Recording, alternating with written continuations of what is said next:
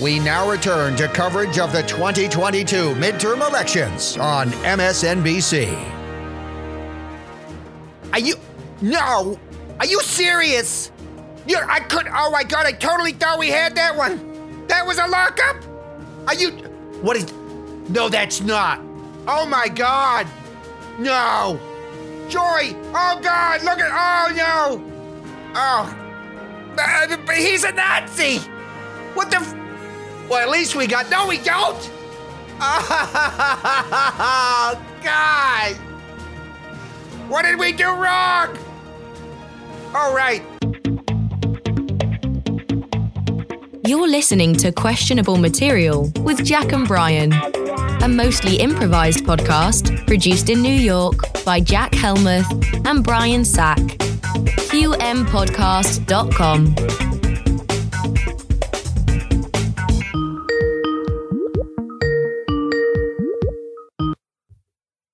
SHHOP. I'm sorry. One more time. SHHOP. Hi. I'm a huge fan of Hanson, and I was wondering if this is some sort of business dedicated to Hanson lyrics. No, that's MBOP. This is SHHOP. This is the Stephen Hawking House of Pancakes. You know, there are two things I'm passionate about. One, the pop group Hanson from the 90s, and two, heavily disabled geniuses. So it's sort of like I've really struck gold with this phone call. Yeah, well, and if you're looking for breakfast, you've called the right place. Well, this is great. Can you, I'm always looking for breakfast, and sometimes when I'm feeling crazy, a little breakfast for dinner. We do breakfast for dinner at SHHOP. That's so great. So can you please tell me more about Stephen Hawking's Pancake House? Or what's your name again? My name is Bertrand. Okay, Bertrand. But what's the name? What's the name of your business? The Stephen Hawking's House of Pancakes. SHHOP. Right.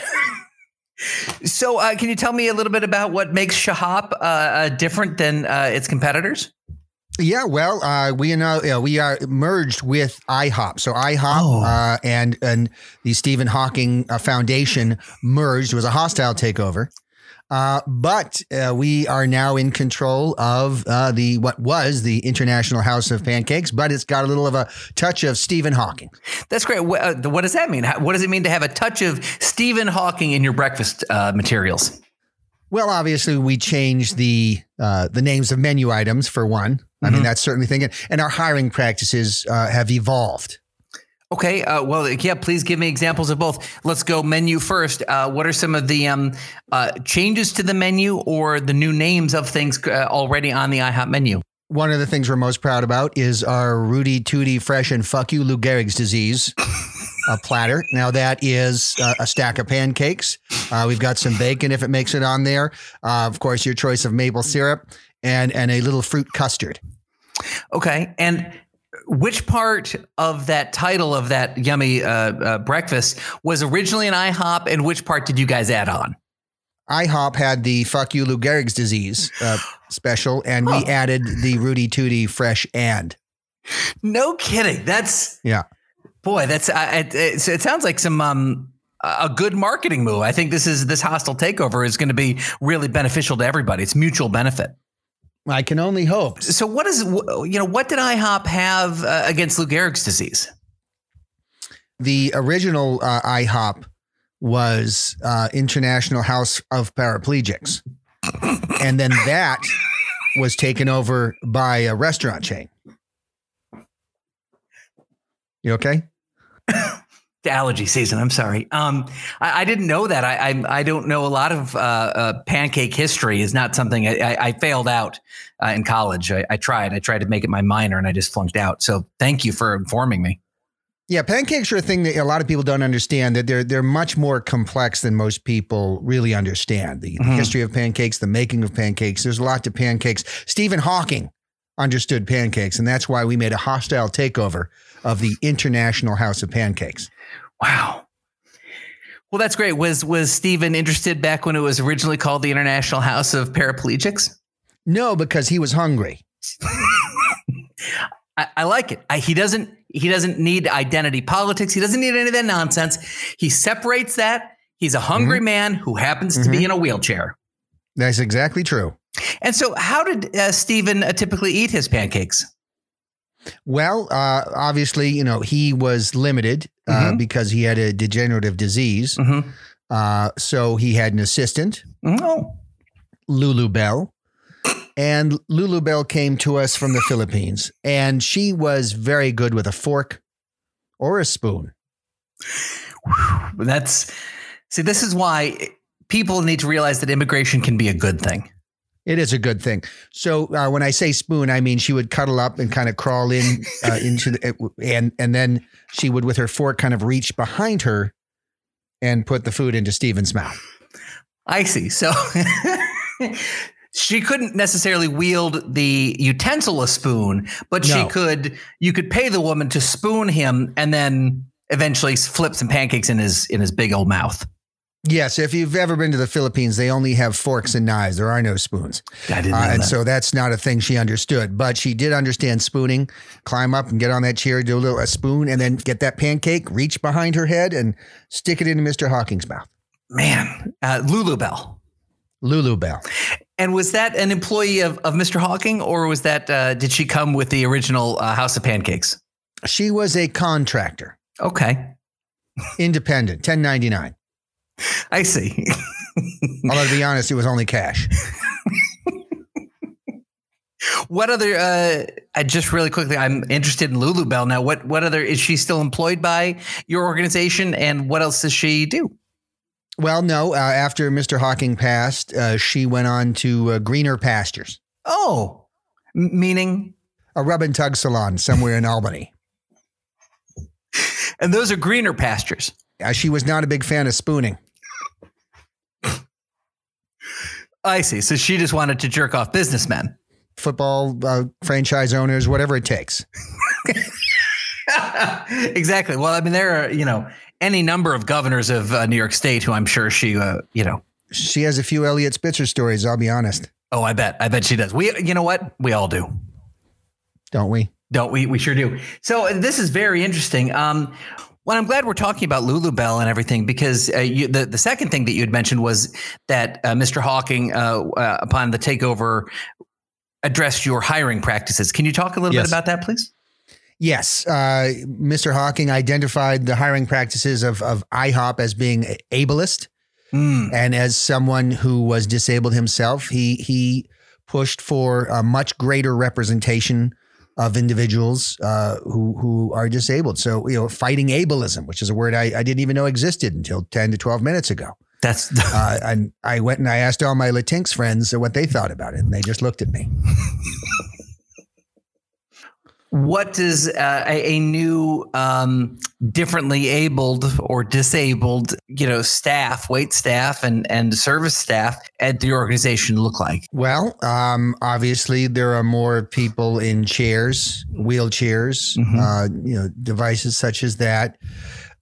This can present a problem. Kitchens aren't designed for that necessarily. Sometimes we encounter little traffic jams in the kitchen, or the cold food line, the hot food line, back of house, the prep. It can be a bit of a dilemma, but at least we've gainfully employed people. It's great. Okay, so maybe an hour and a half to get your breakfast. Is that a small price to pay for fighting ableism? I would say yes. Okay, I'm glad you would. What other sort of disabled people, have you employed, and in what way have you dispatched them within the restaurant? Well, we have blind waiters. Good. We have deaf waiters and we have dumb waiters. Oh, blind, deaf, and dumb. Yes. The BD&D. The BDD. I see. So, and how does that affect their work? Let's say I come in and order the Lou Gehrig's macchiato or whatever that was called. If I come in and order that, how am I going to receive that food? You may or may not, and that's one of the things you're going to have to kind of come to terms with. Do you have any staff members with, diseases, degenerative diseases other than Lou Gehrig's disease, maybe some Parkinson's servers or dishwashers or anything like that? We have a stat. We do. We represent all the diseases. Oh, we went on a hiring spree. We went to hospice care facilities. We did whatever it took to get a well-rounded, diverse staff. I guess my question would be, how does training? So you go drive by the hospice and you pick up a bunch of people and bring them to train. How long does it take to usually train them and get them on the floor? With the hospice, it's a tricky thing. We try to, we want to get those people on the floor as soon as possible. Right. And so we will, march into a hospice care facility or somebody's home and just say, let's go. Mm-hmm. And just try to get, we'll do the training. Have you ever heard of in-car training? I haven't. Well, it's the kind of training you do in a car on the way to your job. I think a lot of American businesses are doing that from what I've experienced, at least in the hospitality and care industries. Yes. And so you get those people and you train them and you drop them off and then they're good to go, or they get stuck. Willie turned his chair the wrong way and then it got wedged in between the fryer and the salad bar. That's right. So I guess nobody got their food that day. It just involved climbing over Willie, or as we say in the business, spooning. So last thing. So your hospice care people, you get them on the floor, and then what's sort of the final stage there? Well, I mean, hopefully they get your check first. Okay. And they're able to drop that off at the table. Mm-hmm. In a couple of instances, we've had to help them out to get the check to the table. Mm-hmm. You look over, you see your server kind of crawling towards your table, holding the piece of paper up in the air. And, you're torn. Yep. Because you're like, do I tip? Right. Because it's slow service. It is. It's super slow. I would say no. And you can, because these people aren't going to be around much longer to badmouth you. Well, see, that was sort of my other thought is, once they start a shift, do they make it through to the end? There are different ways of clocking out.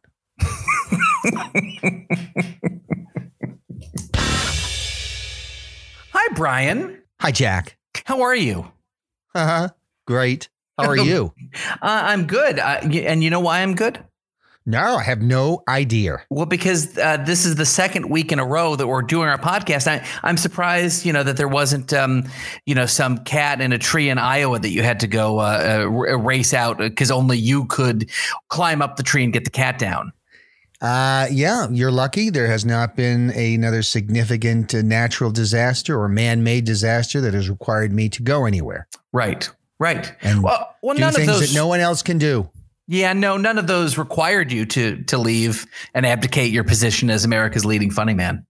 I can tell you that I am a very entertaining warehouse manager, a very enjoyable forklift driver.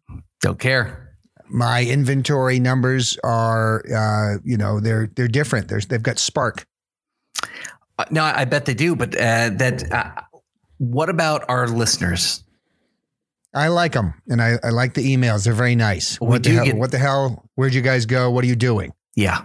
What is Brian thinking? Okay, well, you get what you pay for. That's fair. What can people do to keep you broadcasting this podcast? Because I feel like people are frustrated. They're angry at you. I'm seeing a lot of online hate. All of Kanye's comments, I think, are about you. Dr. Oz's attacks on a stroke victim, I think, are generally rooted in his hatred towards you and your terrible decision making. What can listeners do, fans of ours like Dr. Oz and the like, to keep you? How can they make our podcast important enough to you? What is it you need? $733,000. Okay, so if we started a GoFundMe for $733,000 is the goal, and we met that goal, Yep.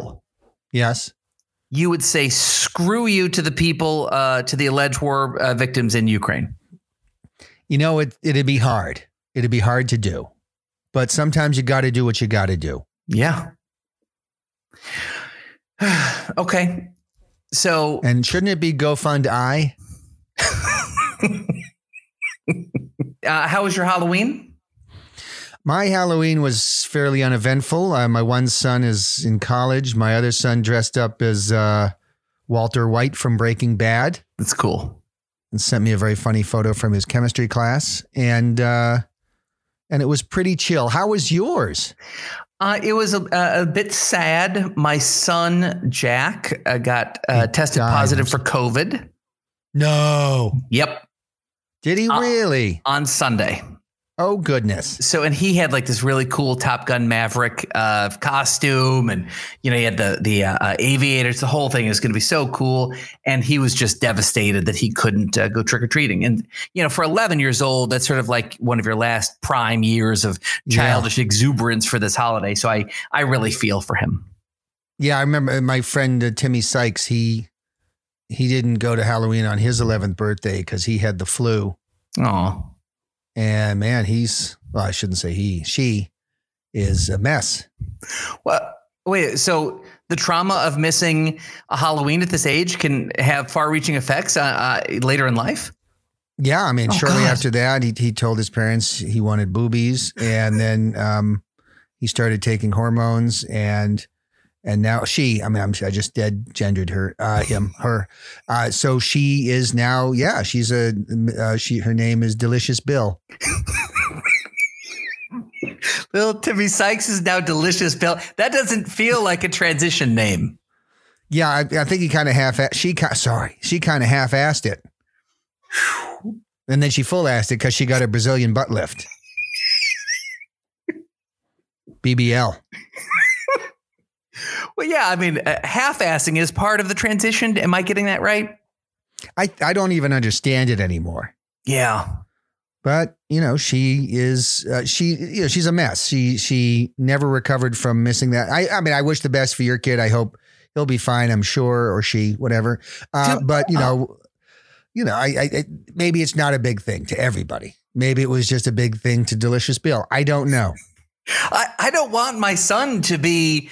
to transition just sort of based on a trauma. That doesn't feel like he's got a woman inside him that needs to escape. That just sort of seems like, I don't know what that is, but it seems not healthy emotionally for my son. Okay. Well, then, when the box arrives, just hold on to it. Wait, what's the box? I sent him a bunch of estrogen just in case. I want to be proactive, Jack. Wait a minute. I got a box from you this morning, and I took it up to his room because there's just nothing but candy inside. Yeah. Well, I mean, it's gummies because they want to make it more, enjoyable. Right. Because a lot of kids don't want to, they don't like the big pills. Yeah. He gummies wolfed are much it down. more tolerable. He was super hungry. So he wolfed down all the candies. Like Uncle Brian's the best. All right. Well, check on her later. I will say when I came in to sort of take his temperature, he was lactating all over the place. And there you go. I'm sorry your kid has COVID. That's a bummer. Now, how are you avoiding getting COVID? I'm isolating him in his room. If I'll bring food in and I'll just open the door slightly and I'll put it on the table or, his juice or whatever. And then I'll just immediately close the door and tell him I love you. And that's sort of it. We're just sort of isolating him pretty hardcore. That sounds like a VC Andrews book. Oh man. You know what? We leave even the obscure references in. That's right. I wanted to talk to you about something that I usually really enjoy bringing up and discussing with you, because I don't know if everybody knows this, if all our listeners really know this, but in actuality, you are quite an accomplished ad man. Yes. So can you tell people very briefly, the actual true story about your time in the advertising business? I was in advertising, Jack. Good story. It's all true. Every word of what Brian said is true. That's five true words I said. I was in advertising, worked on a variety of ad campaigns, Days In, General Tire, Chiquita Banana, Mentos. That was one I was proud of. That's cool. Variety of things. A lot of big Coke, of course. Of course, is because you were in Atlanta. I was in Atlanta at the time. Yeah, I had to work on Coke. Of course. So advertising stuff. Well, that's so great. So I know that you're continuing to sort of dabble in the freelance space, and you have a number of clients. Money to be made. Yeah, of course. And you're excited to work with a wide variety of either new companies or companies that already exist to sort of launch their new ad campaigns or maybe rebrand or what have you. I was wondering if we could talk about some of your current clientele and you could tell us what you've got planned. Oh, yeah, of course. I'd love to. It's one of the reasons I don't sign non-disclosure agreements is so I can talk about it on the podcast.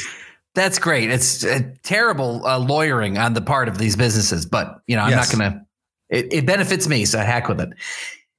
The first thing I want to talk to you about, I know that you're working for John Fetterman's campaign. Is that right? Yes. Yep. John Fetterman for Senate. That's great. In Pennsylvania. Yes. PA, as we call it. Oh, PA. See, this is the sort of insight that only you can provide. It's very exciting. Yep. All this insider terms.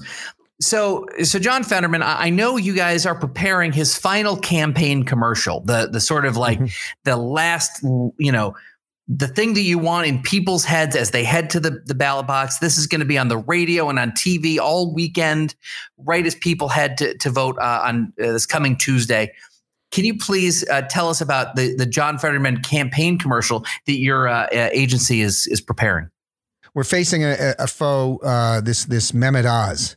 Yep. Who, if he's the first potentially a Muslim senator, which would be a good thing that would be celebrated, if not for the fact that he was an evil Republican. And so we want, we know Mehmet Oz is playing on Fetterman's weaknesses. Mm-hmm. What are Fetterman's weaknesses? Well, talking. So, how do we fight that? I don't know. That's why you're the expert. So we just have everything printed out on cue cards. And so this spot is just going to show we're going to do all the usuals. He's going to be surrounded by workers. Okay. At a steel mill. Yeah. Right. Pennsylvania's got a lot of steel mills. Yep. Pittsburgh. Come on. Steel Town. Come on. Allentown, Pennsylvania. Yep. So he's going to be there in Allentown, Pennsylvania. And he's going to be standing among all these workers, and he's just going to look around. And before as his mouth starts to move, he's just going to hold up a cue card that says, I'm here for you. I'm going to fight for you. And it's all the things we want to say that are in a concise amount of time where it's understandable. Right. And so he's just going to hold up these cards. And so we're going to go from that, and then we're going to wipe to like an abortion clinic. And he's just going to be like, he's going to hold up a sign that I'm going to keep all these open no matter what. Mm-hmm. Babies be gone. It's just going to say that like real quick in the cue cards. So you have a babies be gone cue card that you've written for John Fetterman? Yep. That's seems like maybe not quite the message you want to get across. So you're just going to have your candidate not speak at all. Yeah, I think that's the best because we had a little powwow, and we sat around and we were kind of each one of us kind of threw out the ideas and that seemed like one that was very popular. Okay, so like less talking, more walking, just kind of like this, kind of looking around. Yeah, this is Pennsylvania, that kind of stuff. He'll go to that place where in like Lancaster where the Pennsylvania Dutch. They ride around in horse carriages and they act like it's the 1800s. And he's just going to hold up his card that just says, "What up with this?" ? Because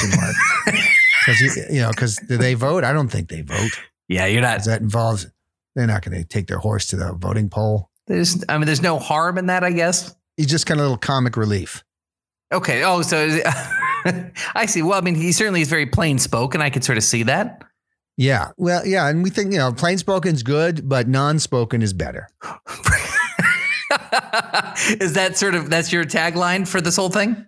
Yeah. It's like, that's kind of the point we're trying, plain spoken is good. Non-spoken is better. And then at the end of the commercial, he just turns to the camera. He says, "I'm John Fetterman." And then I'm going to come in and just say, "And I approve his message." Because we want the commercial to end after 30 seconds. Right. And it could take him almost 30 seconds just to get that out. It could take a while. He's recovering. He's recovering. Hopefully he's going to be fine. It's a multi-year process. It'll take a while. Yeah. Let's get him in the Senate and work this out. That's the place to sort of iron these things out. Yes. Yeah. Now, this is one I didn't know about, and it sort of has been in the news. So this has got to be a little bit of a challenge for you. A business, I guess maybe it's some sort of destination called Yee's Hannukah Village. Yeah. Well, it was Yee's Hannukah Village. Okay. So sort of like, like Santa's workshop is like a place where you can take your kids. Okay. Yeah. We're challenging the narrative. Oh. And that's so fun. It's just going to be like, it's going to whimsical world through the world of Hanukkah and money lending and it's going to just be kind of like, you're going to learn when you come to Yee's Hannukah Village. Mm-hmm. And there's going to be like, a lot of animatronic stuff, of course. And then like little workshops. And then we have, just little Jews walking around and it's going to be a fun family thing. So a family thing. So what do the families do when they visit Yee's Hannukah Village to like all the little Jews walking around? Well, of course, there's a cover charge. So when you get there at Yee's Hannukah Village, you have to change your money to shekels. And there's like this little guy. And so if you give him like a $20 bill, you're going to get like 18 shekels back. I see. He takes 2 off the top. And then you go in, and then you go in there and, a lot of the stuff, a lot of the food and things like that, it's overpriced. So you got to take out a loan. So you go over to the little loan booth and then there's just another little guy in there like almost like a caricature. It almost seems that way. Yeah. And then, you borrow some money for him because you want to buy some of the French fries and then, there's a lot of music in the air. Mm-hmm. You can play dreidel if you want, which is just a top you spin. Sure. It's $12, 12 shekels. And, and it just tells the story of these, how they came to control the media. Oh, and they're behind all the bad things. And they did 9/11. No. Oh, I see. I didn't know that. Yeah. See, this is really great. And Kanye came up with all of these ideas himself? He did. I mean, he had some assistance from people in the past, and he'd read a book called The Prodigals of the Elders of Zion. So, I mean, he's kind of got like a little background in this stuff, but like he really brought it to life. I mean, it's pretty offensive stuff. I guess one of my biggest questions for you would be, what is your plan when you're sort of brainstorming with Kanye, whatever you want to call him, to keep his bipolar medication away from him so he can continue to come up with great ideas and thoughts that slander the Jewish people? Yeah, well, I mean, that's the thing. Like he keeps leaning towards like, he'll look at you like, should I start taking these pills again? Mm-hmm, mm-hmm. And we'll be like, dude, what I do is I just say, you know what, you don't know where that fentanyl is. It could be in any one of those. And so my whole thing is just scare them away. I don't want him taking anything. Right. Even multivitamins. I'm just trying to put it in his head. Don't put any pills in your mouth. Right. He had a big, clearly vitamin D, like a big yellow, gummy looking thing. I'm like, dude, there might be fentanyl in that. Right. And he just looks at me and then he kind of looks down because he wants to be better. And then he just he drops the vitamin E and and that explains the eczema. So, but and now you're giving him something called vitamin E. Can you tell us what that is? Yeah, vitamin E is basically a mix of methamphetamines. I went by the Mengele recipe. I don't have a lot of cookbooks. I'll have to look that up. It's an old German recipe. And so it's just like a little cocktail of things to give him the energy he needs to get out there and do what needs to be done, which is slander an entire ethnicity. Yeah. Well, that's great. And certainly, I mean, it's got to be a cash cow for you. He took out a lot of money for this endeavor because he's actually, he's suffered a lot lately. He's being persecuted by these people. That's right. For just having an opinion. And so, he had to take out a loan from me, and, and at 78% interest, it's going to hurt him. Right. But, I look forward to that payday.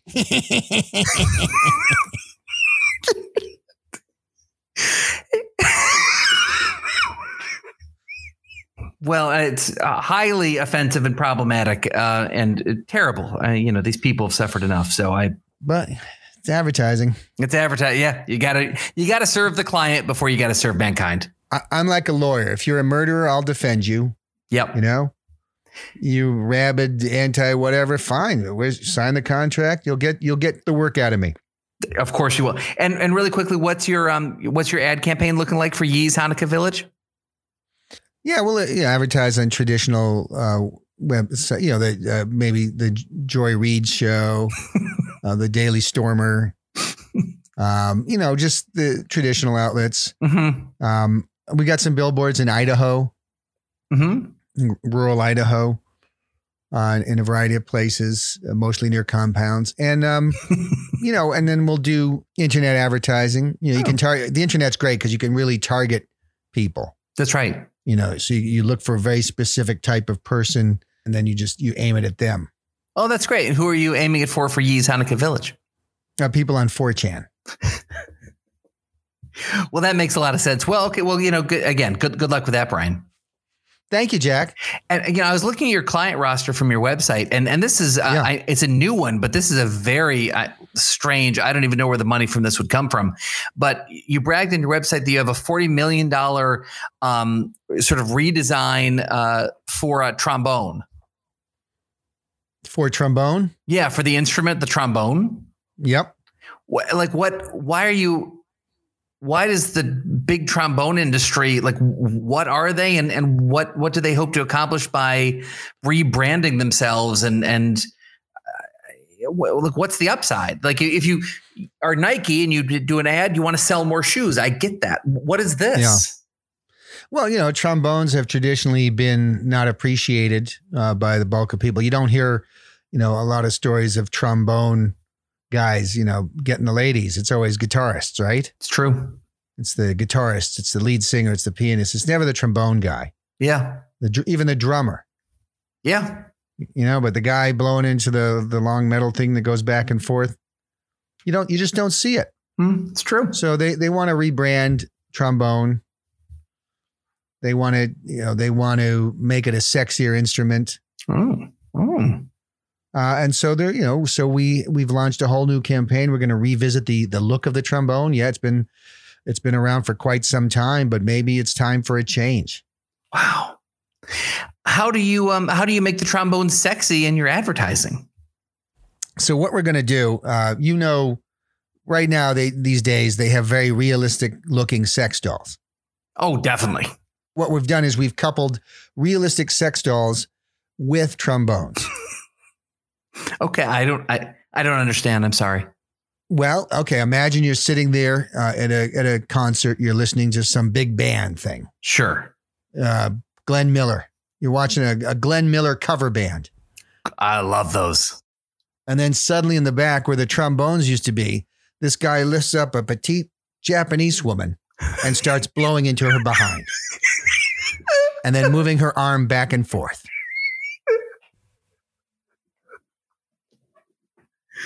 Holy crap. Yeah. You're watching that, aren't you?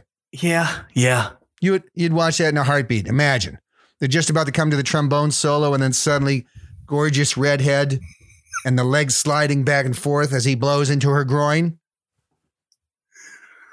Yeah. I mean, gosh, and the beautiful sound of a trombone coming out of her mouth. I mean, it's such a good idea. I'd even go to see a jazz concert. Yeah. I mean, that's the thing. This is universal, whether it's jazz, big band, it doesn't matter. Or Bruce Springsteen, anybody was going to want to watch this. Yeah. It's going to make lead singers who are used to be in the center of attention jealous, because they know that once that guy starts blowing into that blonde, that all eyes are on her. That's so cool. And what happened to, I hate to be crass, but I think it's the question on everyone's mind.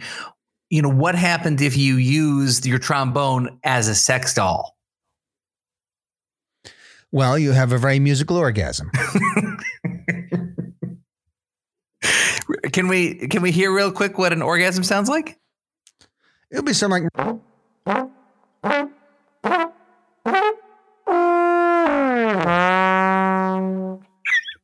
What was that last part?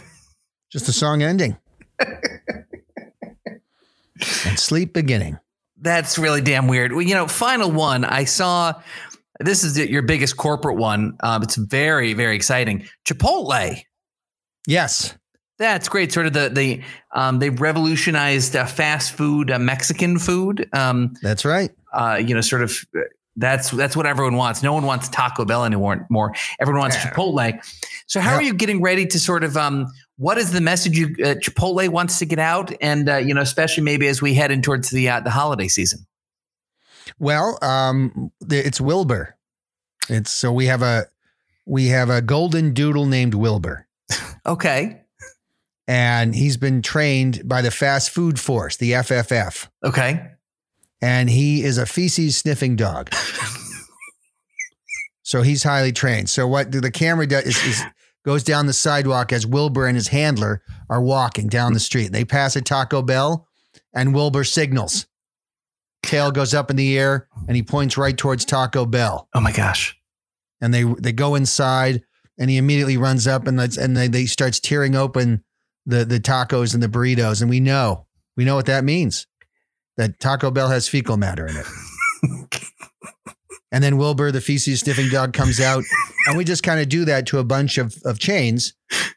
And then he gets to Chipotle. And that one too. And so he gets to Chipotle. My client, he gets to Chipotle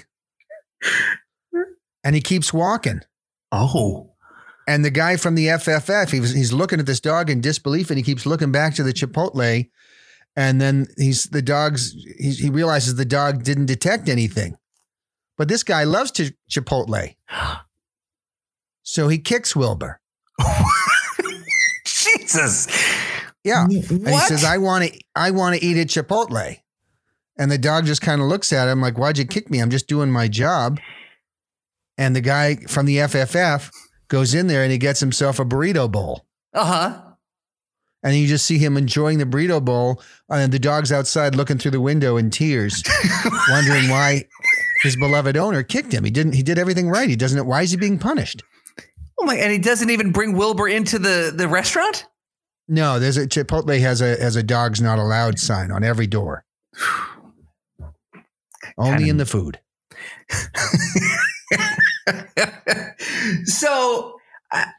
So Wilbur, okay, what is the point of that commercial? It seems like you're not going to, I can't imagine Chipotle would be excited by it. What is the point of that commercial? I guess it's just to say that Chipotle doesn't have feces in its food. Yeah, and everybody else does. Oh, boy. So how does the commercial end with Wilbur?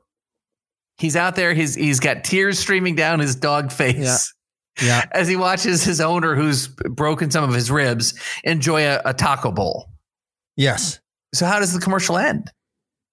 Well, you see a preeminent dog therapist inside Chipotle getting his burrito bowl. Mm-hmm.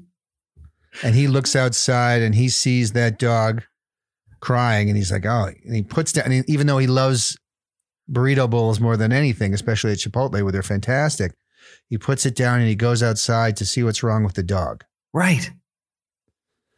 And the dog tells him in dog language, not of course in English or anything. Of course. And the guy kind of looks and he nods and he walks inside and he picks up one of Chipotle's eco forks. They're made of bamboo. Oh, cool. And he jams it into that dude's throat.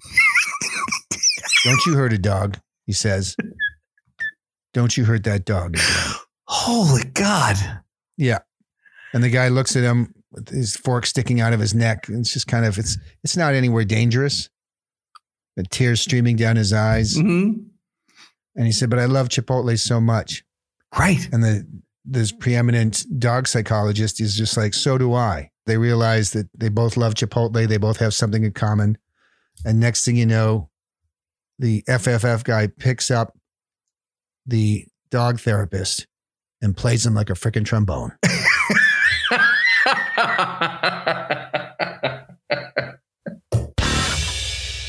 Jack. Brian. Listen, CNN Plus, it died very quickly, right? Yeah, it sure did. Well, hope springs eternal, Jack, because there's now CNN Plus. Oh, I haven't heard about this. Yeah, so my friend Ron, he worked at CNN Plus, and then he got canned after 2 months when they went out of business. But CNN Plus, they got a lot more money for this. It's a new venture. It's a new streaming venture by CNN, and he's thinking it's going to be great. Wow, it sounds good. I mean, if CNN's behind it, it can't be anything but high quality. That's right. And so they need, of course, anchors for their new venture. And my friend Ron said, listen, I know Jack is a capable kind of everyman kind of person. He might be somewhat appealing on CNN Plus. Would he be interested? I said, golly, yeah. And so Ron sent me scripts for you to audition for CNN Plus. That's great. I mean, I'm a little bit more of a leading man, but yes, otherwise I totally am on board. And this sounds exciting. Yeah, I'd love to audition for CNN Plus. All right. So basically, Ron sent me some scripts for you to read. They're based on local news, of course, or on news stories. And all they need, he says, you just need to be real professional. You want to come across like somebody who reads the freaking news, and you want to appeal to the CNN Plus audience. So I just sent you a script, and if you could just start reading it, that'd be fantastic. Okay, I just got it. I have never read this before in my life. I have opened it. Yeah, let me read it now real quick. So news happens fast, breaking news, things like that. They need somebody who's trained in delivering news immediately, whatever's coming over the teleprompter, whatever's put in front of them. So there's no time to kind of rehearse or practice. They need somebody who is quick. You know what I'm saying? Okay. Yeah, so I guess that makes sense. You can take a story and just run with it. So just, as professional as you can, please deliver the news, Jack. You're on. Okay. Count me down like you're a news director. 3, 2, 1, breaking news. Authorities in Houston, Texas are searching for a gunman who shot and killed rap star Takeoff on Monday. He was 28. The musician, whose real name was Timmy Jenkins, was reportedly playing dice at 2:30 a.m. on Monday, like most normal people, when a gunman approached his group and opened fire. The gun went bang, bang, bang, and people were like, oh my God, and they ran all over the place. People and emergency medical technicians arrived at the scene shortly afterward and found Takeoff suffering from a gunshot wound to the neck. He was declared deceased at the scene after an angel was spotted flying away with Takeoff's soul. The angel said he was taking it to black heaven, which is like white heaven, except it's only for black souls in the name of anti-racism. Takeoff broke into the mainstream with his song Granny's Overgrown Garden, which is inspired by accidentally seeing his Nana in the shower. Subsequent hits included Head, Shoulders, Knees, and Toes, Salute to the Glorious Leader of the Democratic Republic of North Korea, and the duet Please Clap with Jeb Bush. Several musical stars weighed in on the rapper's untimely death on social media. Lil Pump tweeted, I can't believe this. Ja Rule sent his love to Takeoff's friends and family, and Cardi B posted an Instagram tribute from her vagina. Oh, come on. That can't be true. CNN Plus. I don't know. I mean, I would assume it's true. It's the news. I guess. Doggone it. There are a couple little times I feel like I didn't do great. You didn't do it as professionally as I know Ron and CNN Plus would like. So at least you have another chance. He sent me more scripts. Here's one. I just sent it to you. That's a relief. And, as soon as you get it, let's just start reading it like you're a newscaster. Okay, Act great. I am.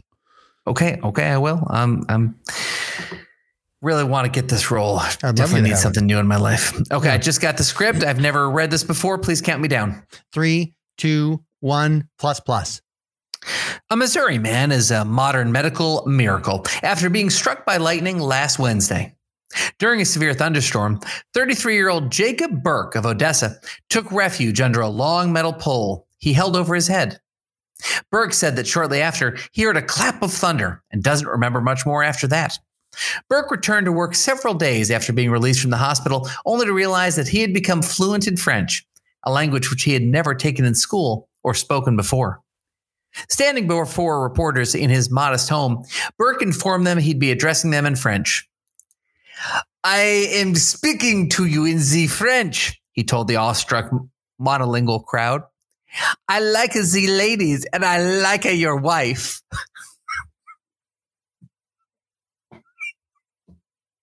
A neurologist with no knowledge of foreign languages said that Burke's sudden fluency was, quote, one of many mysteries of the brain. Dr. Jay Pinkerman was amazed as he watched videos of Burke saying things like, I eat the cheese. So good the cheese. And singing, I am the national anthem of the France. Burke says he hopes to turn his new talent into a lucrative career translating at the UN. Huh. That's a strange little story. That's a strange story. And I have had some French, and it just didn't sound familiar to me, to be honest. Was that me? Because I also don't speak French. Was that my read or? No, I think, my feeling is that he's actually doesn't know what he's talking about. Maybe his brain's a little scrambled. Maybe nobody called him out on it. I think that's probably true. Because he's probably, the people who did speak another language probably spoke Spanish, which is more practical here. Right. It's way more practical. Did I get the role? Nope. But I have one more script. Come on, damn it. Okay. Ron sent me CNN++. Here's your chance. You can do this. This is great. Okay. While I wait for the script to come, what does the extra plus stand for? It's just extra plus. Well, it sounds like a great deal. Okay. I've just gotten the third script in my inbox right now. I have opened it. 3, I've never read this before. 2, 1, ++. Reporters in Georgia were stunned during a Stacey Abrams press conference on Tuesday. While the Senate hopeful was answering a question from a local reporter, a nightingale flew between the outrageous gap in the 40-year-old's teeth and perched on her uvula. Witnesses say that Abrams continued talking for a solid half hour, seemingly unaware that there was a small bird resting in her mouth. After the incident was brought up, Abrams' campaign officials shrugged it off, stating that Miss Abrams was used to having a lot of stuff in her mouth, so a small bird was, quote, no big deal. An Abrams spokesman said that focusing on a nightingale perched on his chunky boss's uvula come on, was a distraction from what was truly important, which is that they defeat fascism and Nazis and fascists and Hitler and fascism. The nightingale on Stacey's uvula incident comes in the final week of her battle for a Georgia Senate seat. Her opponent, Republican Brian Kemp, has never had a nightingale sail into his mouth and still maintains a wide lead you can sail an Airbus through. That's why in this news copy would you call this woman chunky? Like, what does that matter? Didn't that come from the spokesman himself? I guess so. You're right. Yeah. So, take it up with the spokesman.